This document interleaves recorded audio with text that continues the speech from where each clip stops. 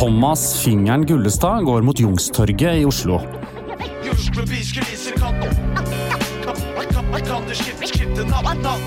Ja, nettopp han, ja.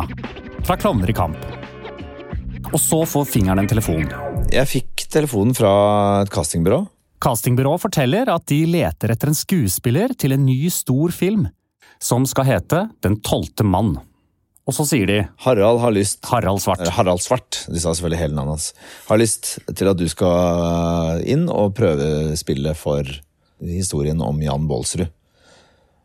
Vet du hvem det er? Spurte de, og så sa jeg ja, jeg har hørt navnet, og ja, jeg vet jo hvem det er og sånn. Det var et eller annet med noe tær, en liten sånn tåbjelle som ringte i hodet mitt. Thomas leste seg opp på den norske krigshelten, gikk på audition og fikk hovedrollen. Jeg heter Christian Lydemar Strander og husker Jan Baalsrud som tær, amputasjon og flukt fra tyskerne. Og hva med deg, Anette Groth? Jeg husker kanskje litt mer, fordi jeg var ganske liten da jeg leste boken om ham første gang. Jeg slukte den. Jeg har jo vært journalist hele livet, ville alltid bli det, og nysgjerrigheten har drevet meg, og det var kanskje også en av de tingene som gjorde at jeg var så interessert i Baalsrud da jeg var liten, at jeg var så nysgjerrig på hvordan klarte den mannen, den påkjenningen, å komme ut på den andre siden og ikke være sinnssyk, eller han virker jo som en ålreit fyr også. Det er nok kanskje det jeg er aller mest nysgjerrig på, hvordan det er mulig. Historien om Jans flukt begynner i 1943. Da han og 11 andre sabotører sendes ut på et hemmelig militæroppdrag i Troms. Jan Baalsruds unike overlevelsesevne skal bli stående igjen i historiebøkene for alltid. Hva slags drivkraft er det han har inni seg, som er få mennesker forut å ha? Du hører på første av 3 episoder om Jan Baalsrud, en krigshelt. Jeg husker bare heltehistorien fra da jeg var liten, så jeg lurer på hvem var han, hvor kom han fra? Det er jo enkelte mennesker som innehar en evne til å finne en motivasjon, til å holde ut, til å håpe, til å ikke miste håpet, og til å tåle helt utålelige, ulevelige tilstander. Erik Salvador er psykiater i Forsvaret. Han snakker med soldater før de drar ut på operasjoner med høy risiko. Den enkleste måten å mene noe om hvordan folk vil agere i fremtiden, det er å se hvordan de har agert, eller hva de har vært gjennom i fortiden. Det at man skal gå og ikke sitte ned var det eneste som stod klart for meg. Men etter hvert så venner man seg til det at man skal sannsynligvis forlate denne verden, og da blir enhver redsel borte.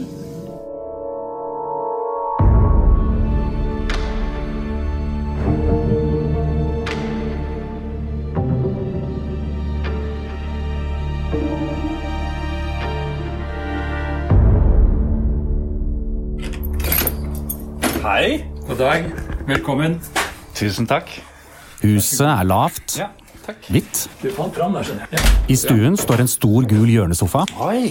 En kopp kaffe, så har jeg klar. Det er deilig, det. Her bor Tore Haug. Forfatter, lege og tremenningen til Jan Baalsrud. Og sammen med Astrid Carlsen Scott så skrev Tore boken Jan Baalsrud og de som reddet ham. Nå blar han opp på en av sidene, for her er det et bilde. Ja, jeg har et bilde inne i boken, den norske utgaven da. I sivilt. Der er Jan Baalsrud. Ja, han var en flott kar, ikke sant? Han var høy og slank, ja, jeg møtte han en gang. Høy og slank, kullsvart hår. Svarte, flotte øyenbryn. En mann som nok fanger mange blikk. Det er jeg sikker på. Ja, hva slags familie var det? Hvor mange søsken hadde han, for eksempel?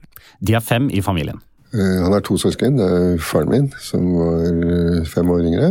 Og søsteren som var 7 år yngre. Og dette her, det er Nils Ole Baalsrud. Jeg er nevøen til Jan. Jeg er sønnen av hans lillebror. Han var jo eldstemann i søskenflokken. Hva slags rolle hadde han i familien? Far har ikke så mange fine historier å fortelle om den tida, på en måte. For da var han en storebror som var litt fjern. Han var ute da de andre var hjemme og sånn. Så ja, han synes kanskje de var litt irriterende. Ja, helt klart. Som lillesøsken kan være. En klassisk tenåring var han da. I 1933 så er han 16 år, og så endres plutselig alt. Ja vel, hvorfor det? Det var en bilulykke og kjørte av veien. Det er moren til Jan. Hun er i en bilulykke. Jaha. Havnet på sykehuset og døde nesten en uke etterpå av senskader. Han Men det ble aldri snakket om hjemme. Jan mister jo da altså moren sin, og faren takler ikke situasjonen i det hele tatt. Så flytter de til bestefaren hans på Kolbotn, og her så forandrer Jan seg. Da familien flyttet hjem til bestefaren på Kolbotn, så var det Jan som ble omsorgspersonen for sine 2 mindre søsken. Og far fikk tårer i øynene hver gang han snakket om Jan, og den tida der, for det var nok ganske vanskelig. Jeg tror jo for unge mennesker som mister moren sin, så modnes man jo veldig fort. Dette er Thomas Fingeren Gullestad. Han hadde jo et alvor i seg, samtidig, og som sikkert kanskje kom av det, at han mistet moren sin tidlig. Men jeg tror også at den lekenheten hans, eller den vittigheten hans, var på en måte litt sånn våpen for å feie det liksom, alvoret litt sånn under teppet, at han ikke ville plage folk med det. Da. Så han var jo tydeligvis en litt sånn moden fyr som hadde en gjennomføringskraft og en omsorg for folk. Da. Han var opptatt av å gjøre alle til lags. Virket det også som at som henger jo litt sammen med det å ikke ville være til bry. Ja, på hvilken måte da? Da kan jeg fortelle. Dette er Tore Haug igjen, tremenningen. Begge brødrene pleide å være med pappa da de gikk tur i fjellet. Så var det en tur opp i Jotunheimen. Og pappa han likte å fiske, så snart han kom til et fjellvann så måtte han slenge uti. Og guttene kjedet seg. Så de lekte da rundt omkring, og på denne turen så lekte de bort ei steinur, Jan og Nils Ivar. Jan han falt og slo armen sin. Ok, det var nå det. 2 dager etterpå så kom de til Geilo. Da fikk pappa se armen til Jan. Den var brukket, og beinsplintene stakk ut i friluft. Dette hadde han gått med i 2 dager uten å fortelle. 2 dager? 2 dager, 2 døgn. Det viser bare hva Jan var i stand til når det gjelder å tåle smerte. Hardhaus. Etter skolen så drar Jan Bolsrud til Tyskland for å studere. Til Wetzlar i Hannover for å utdanne seg til kartograf. Dette er jo samme yrke som faren og onkelen hans. Åja, så det var ikke så rart? Nei, dette lå i familien. Hva gjør en kartograf? Ja, tegnekart. Og det er jo masse mekaniske apparater som hjelper disse karene med å tegne kart. Og der var han da ekspert. Jan er nå 23 år og reiser hjem til Norge fra Tyskland akkurat før Norge angripes 9. april 1940. Og det følte han nok så sterkt og så voldsomt at han fant ut jeg skal være med. Ja, og hvordan ble han med? Ja, han blir sersjant og drar til Østfold og er med der på de første kampene, første trefningene mellom nordmenn og tyskere. De hadde jo ikke en sjans der. Han måtte jo rømme etter kampen i Østfold, så måtte de rømme for de ble omringet av tyskerne, kom til Sverige. Og Sverige var jo nøytralt her. Ja, og det var jo mange nordmenn som flyktet over grensen. Og i Sverige så jobbet han som kurer for britene. Men betydde det at han reiste frem og tilbake over grensen? Ja. Det må jo ha vært farlig. Det er farlig, og han ble tatt. I spionasje for fremmed makt i Sverige. Av svenskene? Han ble fengslet i Sverige, men slapp siden fri. Og kom til Stockholm, hvor han forsøkte å kontakte norske ambassaden. Der var det kaos på grunn av alle flyktningene fra Norge. Tyskland krevde han jo nå utlevert. Fordi han var jo en spion, han var jo dømt som det. Altså spion for Storbritannia? Ja, så Jan fikk jo beskjed om at nå må du forlate Sverige. Og så var det store spørsmålet, hvor skulle han dra? Han kunne jo ikke reise hjem. Nei. I Norge var han dødsdømt på grunn av kampen i Østfold.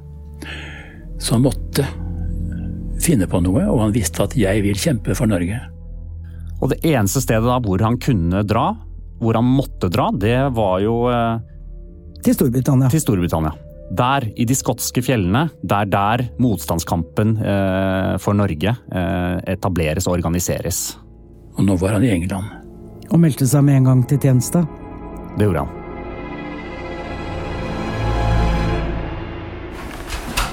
Her er det jo masse hyller på hyller med brune pappkasser og gulne dokumenter.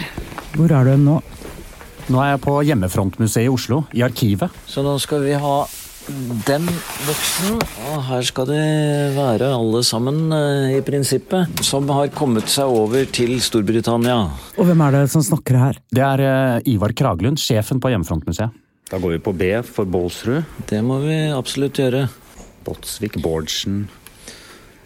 Bålsrud? Jan Sigurd. Bålsrud, ja.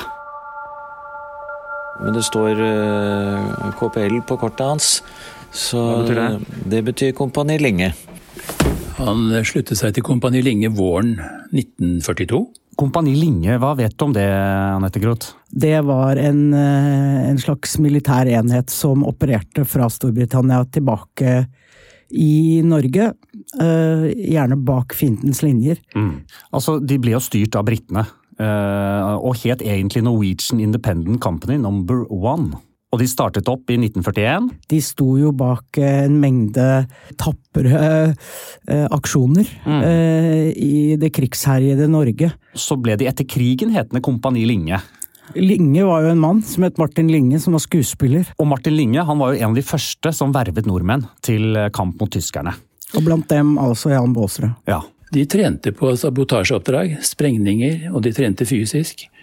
Og forberedte seg da på disse nålestikkene, som de kalte det, tilbake til Norge. Og hvem fikk være med i Linge-kompaniet? Det var norske ungdommer som måtte kanskje forlate Norge, måtte rømme, fordi at det begynte å brenne under føttene deres. Det var fiskere, det var studenter, det var gårdbrukere fra alle samfunnslag i Norge. Det var med Jan som med de andre ungdommene som dro over. De ønsket en runde nummer 2 mot tyskerne. Dette var jo da idealisme, det var vel litt eventyrlyst, og det var fedrelandskjærlighet. Og hvem av de 3 tingene hvem har Jan? Jeg tror han hadde alle 3. Det når landet ditt blir overfalt, jeg kan tenke meg at det vakte i noen en veldig trang til å være med på å forsvare landet. Men det var jo ikke til å unngå at det var mange i Norge som ikke følte det sånn også. Sånn at jeg tror nok kanskje at det var kombinert med en viss personlighet, og at du var en ung mann som hadde evnen til å være med på å slåss. Det er nok det som får folk til å melde seg til kamp. Og Jan Bålsrud var akkurat der. Akkurat der er Jan Bålsrud. Og så, i 1943, så får Jan Bålsrud et veldig hemmelig oppdrag fra Kompani Linge. Militære eksperter i London, de betegnet dette som et selvmordsoppdrag. Visste han det? At det var et selvmordsoppdrag? Kanskje innerst inne. Jeg har ikke vært i militæret selv, men det er kanskje sånn man blir trent opp til å ikke tenke. Det er viktig også å få med seg at de selv så nok ikke på dette som et selvmordsoppdrag. De hadde jo tross alt med seg nok diesel til å komme seg hjem igjen til England etterpå. Erik Salvador jobber som psykiater i Forsvaret. Hva er det som gjør at folk sier ja til den type risiko? Nummer 1, du har en helt annen måte å forholde deg til risiko på. Det er viktig å forstå at for Jan Bålsrud og hans kamerater så var det en verden som var i krig. Det var en verden hvor de var veldig sårt klar over at liv til tider hadde en helt annen verdi. Se bare på D-dagen, og hvilket tap man regnet med å ha der allerede før man satte i gang operasjonen. Så dette med å vite at ens eget liv nok kanskje ikke som individ var så mye verdt, var noe de aksepterte på en helt annen måte. Og hvilket oppdrag var det han fikk? Litt før vi snakker om hva faktisk Operasjon Martin gikk ut på, så er det jo litt viktig å bare forstå litt hva som skjedde i verden på denne tiden. Vi er altså i 1943. Du vet, Hitler, han forsøkte seg jo på Russland. Han kjørte seg fast 25 kilometer utenfor Moskva. Så flyttet han styrken mot sydfronten, mot Kaukasus. Så tappte han ved Stalingrad. Og da var det bare nordfronten igjen, hvor han kunne kjempe mot Stalin. Styrkeoppladingen og krigsutstyroppladingen til den fronten, det var jo faktisk Finnmark, Kirkenes. Så det var jo 200 000-300 000 soldater i Kirkenes. I lille Kirkenes. Tyske soldater? Ja. Problemet var at Russland var jo lenge på vikende front, de hadde vel egentlig nesten tapt krigen mot Hitler. Da vestmaktene fant ut at de må hjelpe Stalin. Så kom denne avtalen i stand, hvor de skulle da forsyne Stalin med våpen. Og de ble fraktet fra vest til Murmansk og Arkhangelsk på vestlige skip, faktisk. For Russland hadde ikke egne skip, ikke nok skip.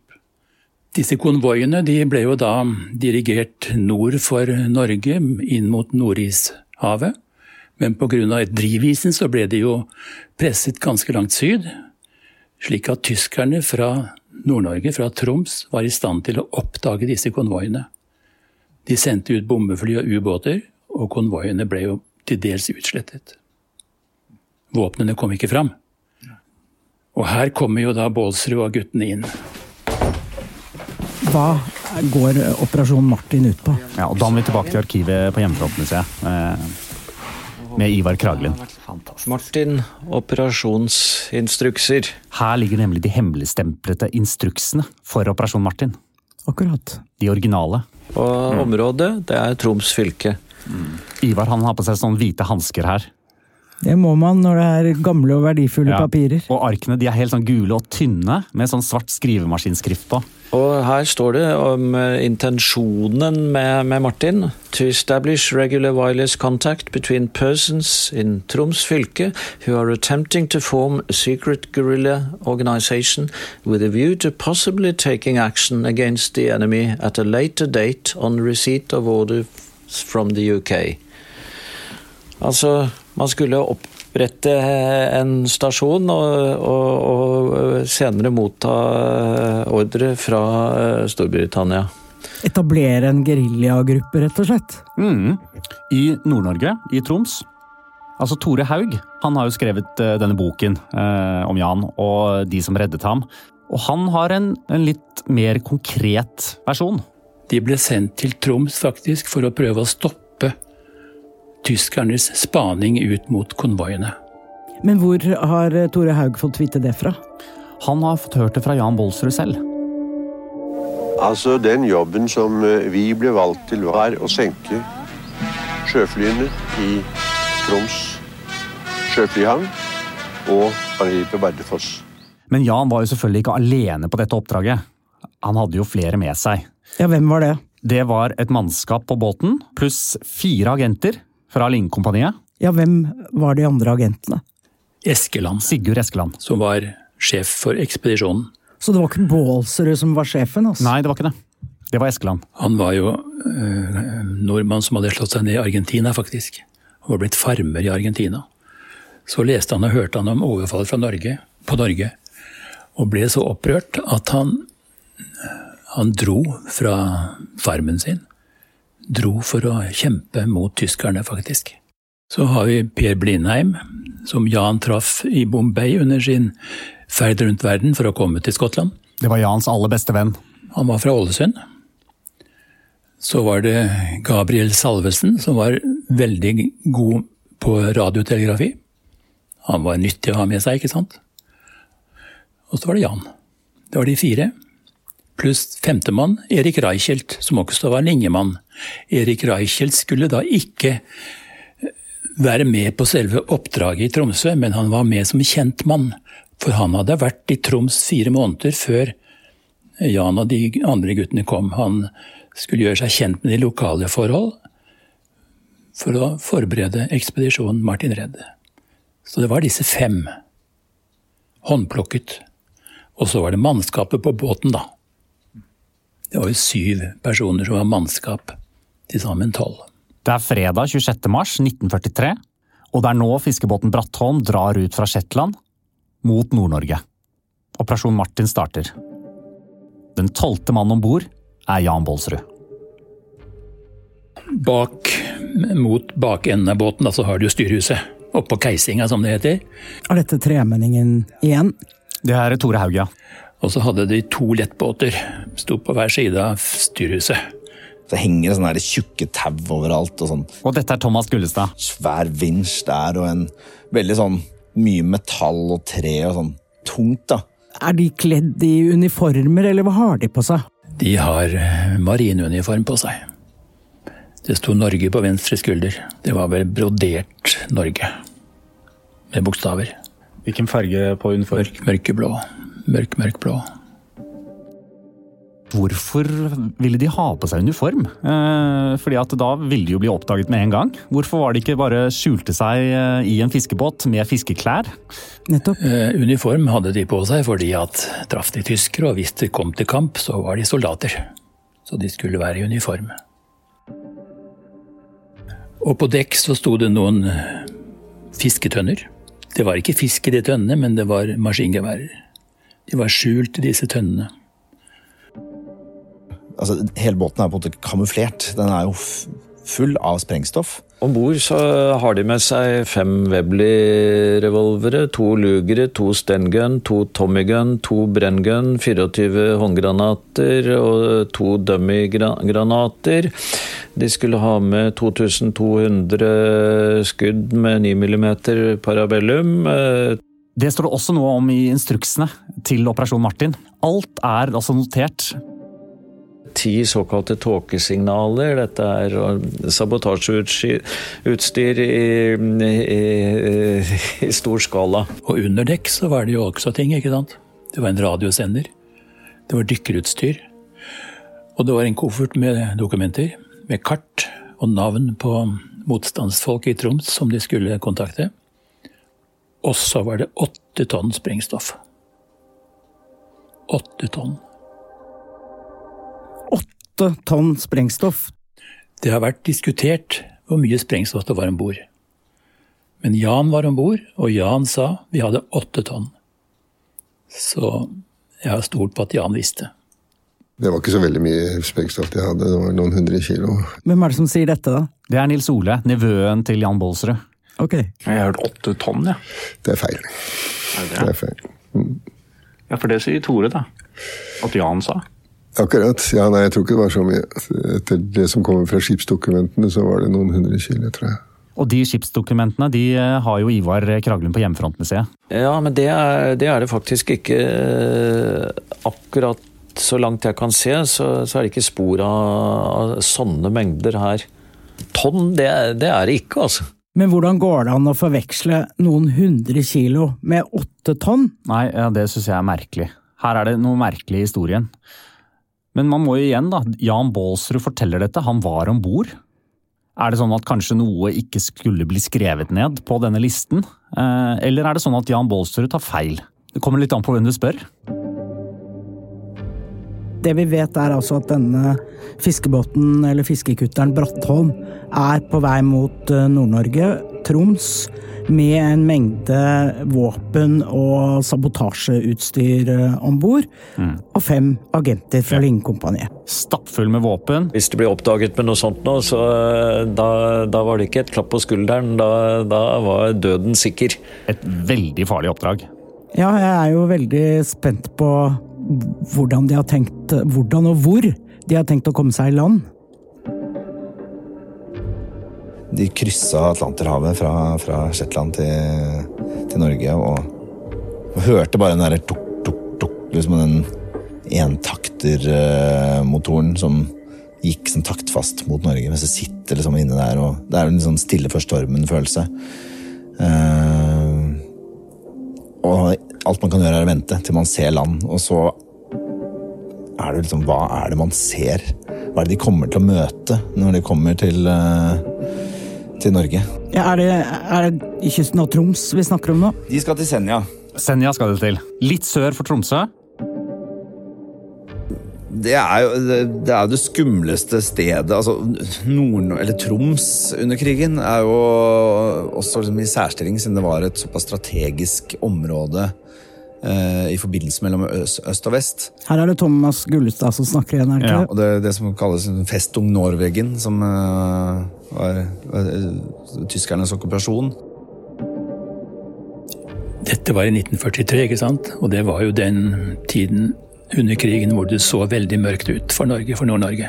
Men at det var noen 4-5 tusen nordmenn, men det var 70 000 tyskere. Gestapo hadde jo sitt hovedkvarter i Tromsø. Og De utøvde jo sin terror der oppe som ellers i Norge. Så folk levde i frykt. Norge i 1943 er jo et land som har vært okkupert i snart 3 år da. Det er et land hvor ikke alle jobber aktivt for motstandsbevegelsen og for å frigjøre Norge. Erik Salvador er psykiater i Forsvaret. Det er nok av nordmenn som sympatiserer med tyskerne. Det er nok av nordmenn som forholder seg til dette litt vent og se, hvilken retning går det. Det er viktig å være klar at Gestapo og tysk etterretning ville jo ikke fungert i Norge i det hele tatt, hvis ikke det var med god hjelp av nordmenn. Hvordan vet man det? Ja, det vet man jo at det har jo Gestapo-offiserer som ble avhørt etter krigen selv vært med på å fortelle om, ved å avdekke listene sine over informanter. Og hvis ikke det er nok, så kan man jo også tenke på det faktum at det var i løpet av krigen 5000 norske kvinner og menn som tjenestegjorde i tyske væpnede styrker, primært under SS og Himmlers SS. 5000 frivillige som tjenestegjorde. Det er ganske mange. Og dette visste jo Bolsrud og hans kamerater, at de kom til et Norge hvor det ikke var nødvendigvis alltid like enkelt å vite hvem du kunne stole på og ikke. 29. mars så kom jo altså Brattholm med Jan Bolsrud og de andre frem til Senja. Og derfra så skal de komme seg til Tromsø og opprette kontakt med motstandsfolk der. Planen var at nå skulle de inn syd for Senja. Der møtte de en tysk båt som var i ferd med å spore opp en norsk radiosender. Det var mye om og men før de fant ut at nei, her tør vi ikke å bli, vi snur. Så dro de ut, og så fant de Toftefjord på kartet. Det er stille, og det er skumring. Og de kommer da tøffende inn med Brattholm, inn i Toftefjord. Som er jo et veldig øde sted. Og ankrer opp innerst i Toftefjord klokken 4 på ettermiddagen, den 29. mars. Og så finner de et hus som ikke sto på kartet. Og det er jo selvfølgelig en strek i regningen for dem, ikke sant? For hvem bor i dette huset? Det kan jo være tyskere som har tatt over. Det kan være direktelinjer til Gestapo i Tromsø. De aner jo ikke. Det mennene på Brattholm ikke ser, det er at Dagmar på 10 år sitter i vinduet og ser at Brattholm kommer inn i Toftefjord. Jeg står i kjøkkenvinduet. Vi hadde jo kjøkkenbordet fremme vinduet, står det. Dette er Dagmar Idrupsen, 85 år. En av få gjenlevende som møtte Jan Bolsrud i 1943. Da var hun 10 år gammel. Ja, så ser jeg ut gjennom vinduet, så ser jeg en båt som kommer inn. En stor båt med flagg i toppen. Og da trodde jeg det var da pappa som kom fra Lofoten. For vi gledes jo så, for at pappa brukte å kjøpe sukkertøy da han kom fra Lofoten. Men det var jo ikke det. Det var jo noe helt annet. På Brattholm så vet de jo ingenting. De ser jo bare dette huset, så de må jo sjekke det ut. De kontakter folkene som bor i huset. Det er familien Idrupsen. Og så om kvelden i 6:30 så kom det jo 2 mann på land ifra båten. Banket på døra og kom inn. Og fortalte da at de var fiskere, og de hadde fått feil med motoren. Om de visste noen som kunne føre en mann til byen og hente en del til motoren. Altså byen? Tromsø, ja. De sa jo de var fiskere, men de hadde blå kjeledresser på yttersida. Men her, fremme halsen, det vistes jo uniformer, blå uniformer. Det vistes kantene i taden. Det så du? Ja, det så både jeg og de andre. Ja. Hvem var de andre her egentlig? Det var de andre i familien. Ja. Og de 2 fra Brattholm, de skjønte ganske kjapt at vi kan stole på familien Idrupsen. Så de drar liksom lettet tilbake til båten. Og planen nå videre er å opprette kontakt med en kjøpmann på Bromnes. Og dette er motstandsfolk de har på en liste, som de vet er sikre og snille personer som de kan stole på. Hva trenger de egentlig han til?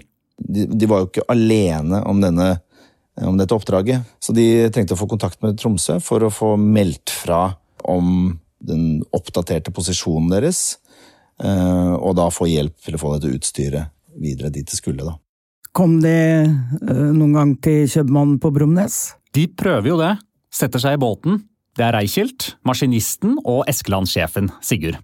Jan Baalsrud han blir igjen på båten, Brattholm. Så skal de ro inn til Rebbenesøy, hvor da den lille husklyngen Bromnes ligger. Men så ror de til feil øy. Oi. De sikter seg inn på Ringvassøy. Hvordan klarer de det? Ja, hvordan klarer de det? Disse to øyene har samme postnummer.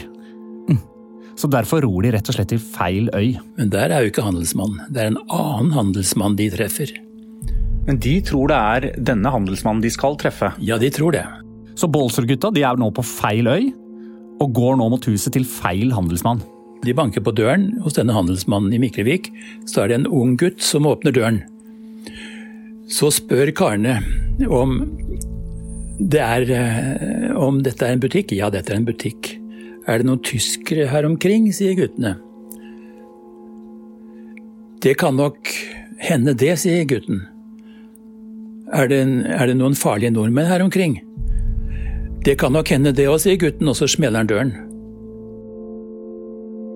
Og hva gjør de da? Ja, altså de skjønner jo nå at de har banket på feil hus. Og så skjønner de også at de er på feil øy. Å ja, de skjønner det, ja. Så da setter de tre seg i robåten igjen. Og denne gangen så klarer de å ro til riktig øy. Til Rebbenesøy, til Bromnes. De kommer til Bromnes rundt midnatt. Og der treffer de noen fiskere som har lagt til ved brygga. Så slår de en plate. Vet du hva det er? Ja, det er å ljuge. de er jo på en måte avhengig, de må jo ha en dekkhistorie her. De aner jo ikke hvem disse fiskerne er. Og hva er dekkhistorien? De sier at vi er fiskere som har kommet hit for å fiske, og vi har fått problemer med motoren. Vi må til Tromsø for å få reservedeler til motoren vår. Kan dere frakte oss til Tromsø? Nei, det kunne ikke disse fiskerne. Men de kjente en kar inne på øya som kunne hjelpe dem. Så de kunne vise vei til denne karen. Han hadde båt. Ok, de blir med. På Bromnes så er det da en landhandel som ligger i forbindelse med brygga, som ligger liksom helt inntil vannet. Så disse fiskerne, de tar da Baalsrud-gutta med til landhandleriet, og der treffer de. Og det er da Håkon Sørensen. Som er en yngre gutt. De forteller at de har fått problemer med motoren, at de må til Tromsø for å få reservedeler. Om han kan ta båten sin og hjelpe dem til Tromsø. Håkon Sørensen, han blir engstelig. For han vet ikke hva dette er. Og det er nå Baalsrud-gutta skjønner at dette er heller ikke landhandleren på Bromnes de skal snakke med. Enda en gal mann. Enda en gal mann. Og så får de vite at landhandleren fra Bromnes som de skulle snakke med, døde for 2 år siden. Oi. Håkon Sørensen er assistenten, og har nå tatt over driften av denne landhandleren. Håkon Sørensen, han blir livredd, og det merker de på han også. Så det var ikke Håkon Sørensen de skulle møte. Han visste ingenting om dette, så han, for å si det på moderne språk, han frika helt ut. For han trodde jo at dette kunne være tyske provokatører. De som hjalp fienden, de ble skutt. Det var oppslag på alle telefonstolper og alle hushjørner, alle butikkhjørner. Den som hjelper fienden, blir skutt. Var dette noen som var ute for å teste Håkon Sørensen? Provokatører? Hvis han faktisk viste seg å være villig til å hjelpe fienden, så ville han bli skutt. Hvis dette var gode nordmenn, og han ikke ville hjelpe, så var det også galt. Så han ble usikker og veldig engstelig. Stakkars Håkon Sørensen. Ja. Så tar de Håkon til side, og så forteller de historien sin. At de er sånn og sånn, de kommer fra England, og de har masse sprengstoff i båten, som de må få skjult, de må få det i land. Kan han hjelpe dem med det? Da blir han skikkelig redd. Han avslår å hjelpe dem, men han foreslår at de skal dra ut til naboøya, Grøttøy, til disse halvbrødrene som bor der. De kan hjelpe Bolsrud-guttene med å skjule dynamitten. Og hva sier de til Håkon når de forlater han? Ja, de sier det at Håkon, dette besøket har ikke funnet sted. Og det vi har fortalt deg, det vet ikke du. Det må du ikke røpe til noen. Nei, han lover det. Jeg synes jo det er ganske utrolig at Bolsrud-gutta tør å fortelle Håkon hele historien om hvem de er, når han nekter å hjelpe dem, og de ikke vet hvem han er. Ja, men de håpet kanskje å treffe et eller annet patriotisk i ham som ville gjøre at han ikke sa noe. De kom jo da tilbake til Brattholm og fortalte at dette hadde gått galt. Og hva gjør man nå? De var usikre på om den personen som de hadde snakket med var en de kunne stole på, og så videre. De hadde vel også på et tidspunkt vurdert om de skulle ta livet av han, for å være på den sikre siden. Men så er det jo risikoen ved å ta livet av en av folket. Det blir litt sånn høylytt diskusjon på båten. Men drar de til Grøttøy, sånn som Sørensen foreslår? De gjør det. På Grøttøy så kommer de jo i kontakt med disse brødrene, og de lover å hjelpe dem. Ja. Da skal vi hjelpe dere med å få dynamitten og alt det inn på land, så vi kan lagre det, for de vet om et fint skjulested. Så ror de tilbake igjen til Brattholm og skal gå til ro for natten. Ja. Det var slitne, og de la seg vel for å hvile og sove litt. Så var det en mann på dekk som holdt vakt. Eskeland var urolig, for han stolte ikke helt på Håkon Sørensen. Men ut på natten så får Håkon Sørensen på nytt besøk av disse fiskerne da, som hadde ført Bolsrud-guttene til Håkon Sørensen. Og de setter faktisk Håkon Sørensen under press, og de sier til Håkon Sørensen: hvis du ikke ringer og forteller om disse gutta, så sitter du i saksa. Hvis ikke du ringer, så er det andre som kommer til å ringe. Da sitter du i alle fall i saksa, for da har du unnlatt å rapportere, som du er pliktig til. Og da står Håkon Sørensen igjen livredd og vurderer hva han skal gjøre. Han bestemmer seg da for at han kan ikke sitte med dette alene.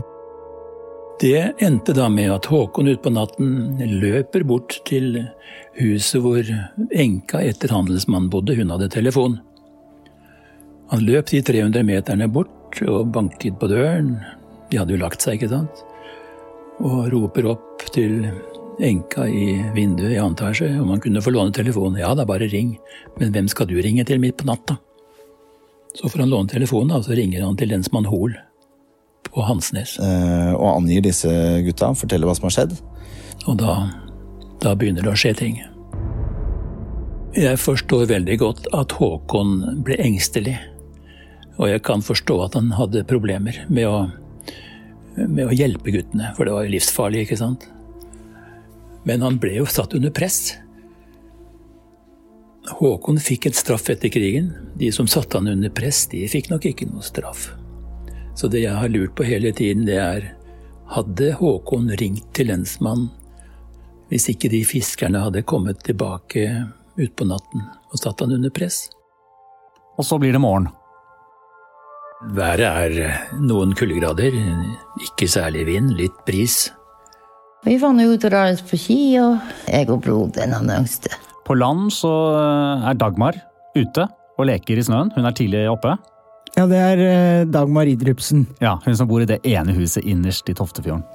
Så hører vi jo sånt dur. Og så skal vi gå og se. Og da må jo gå opp i bratt skråning for å se. Ja, vi tror jo at nå må det jo være en pappa som kommer fra Lofoten. Jeg og broderen. Og da ser jeg jo den kystbåten. Det var en grå. De er grå. Og på båten er det jo da en på vakt. Altså på Brattholm. Og det er jo denne personen som da får øye på den grå, høye masta. Så kommer snuten på et skip frem bak holmene. Et gigantisk tysk krigsskip. Vakten på dekk, han roper. Tyskerne kommer. De som da ligger i køyene under dekk, de kommer seg på bena. Får tak i håndvåpnene sine og styrter på dekk. Og inne på land så løper Dagmar på 10 år hjem til moren sin. Jeg ser ut gjennom vinduet, der kommer han. Å, herregud. Så jo det, hva det var for dere. Sier mamma da at nei, vi må komme oss av gårde, vi kan ikke være her. Vi må rømme herifra. Og da ligger de altså inne i Toftefjord, som det kun ett løp inn og ut. Det er ingen steder å ta den båten andre veier enn forbi dette tyske skipet. Og så blir det jo en kamp. Og hva skjer nå? Nå er det Jan Baalsrud mot 50 tyskere. Et 2 måneders umenneskelig mareritt egentlig for Jan. Og flukten den får du høre om i episode 2. Krigshelten er laget av Christian Lyder Marstrander, Annette Groth og Hans Kristen Hyrve, produsert av Rubicon Radio i samarbeid med Nordisk Film.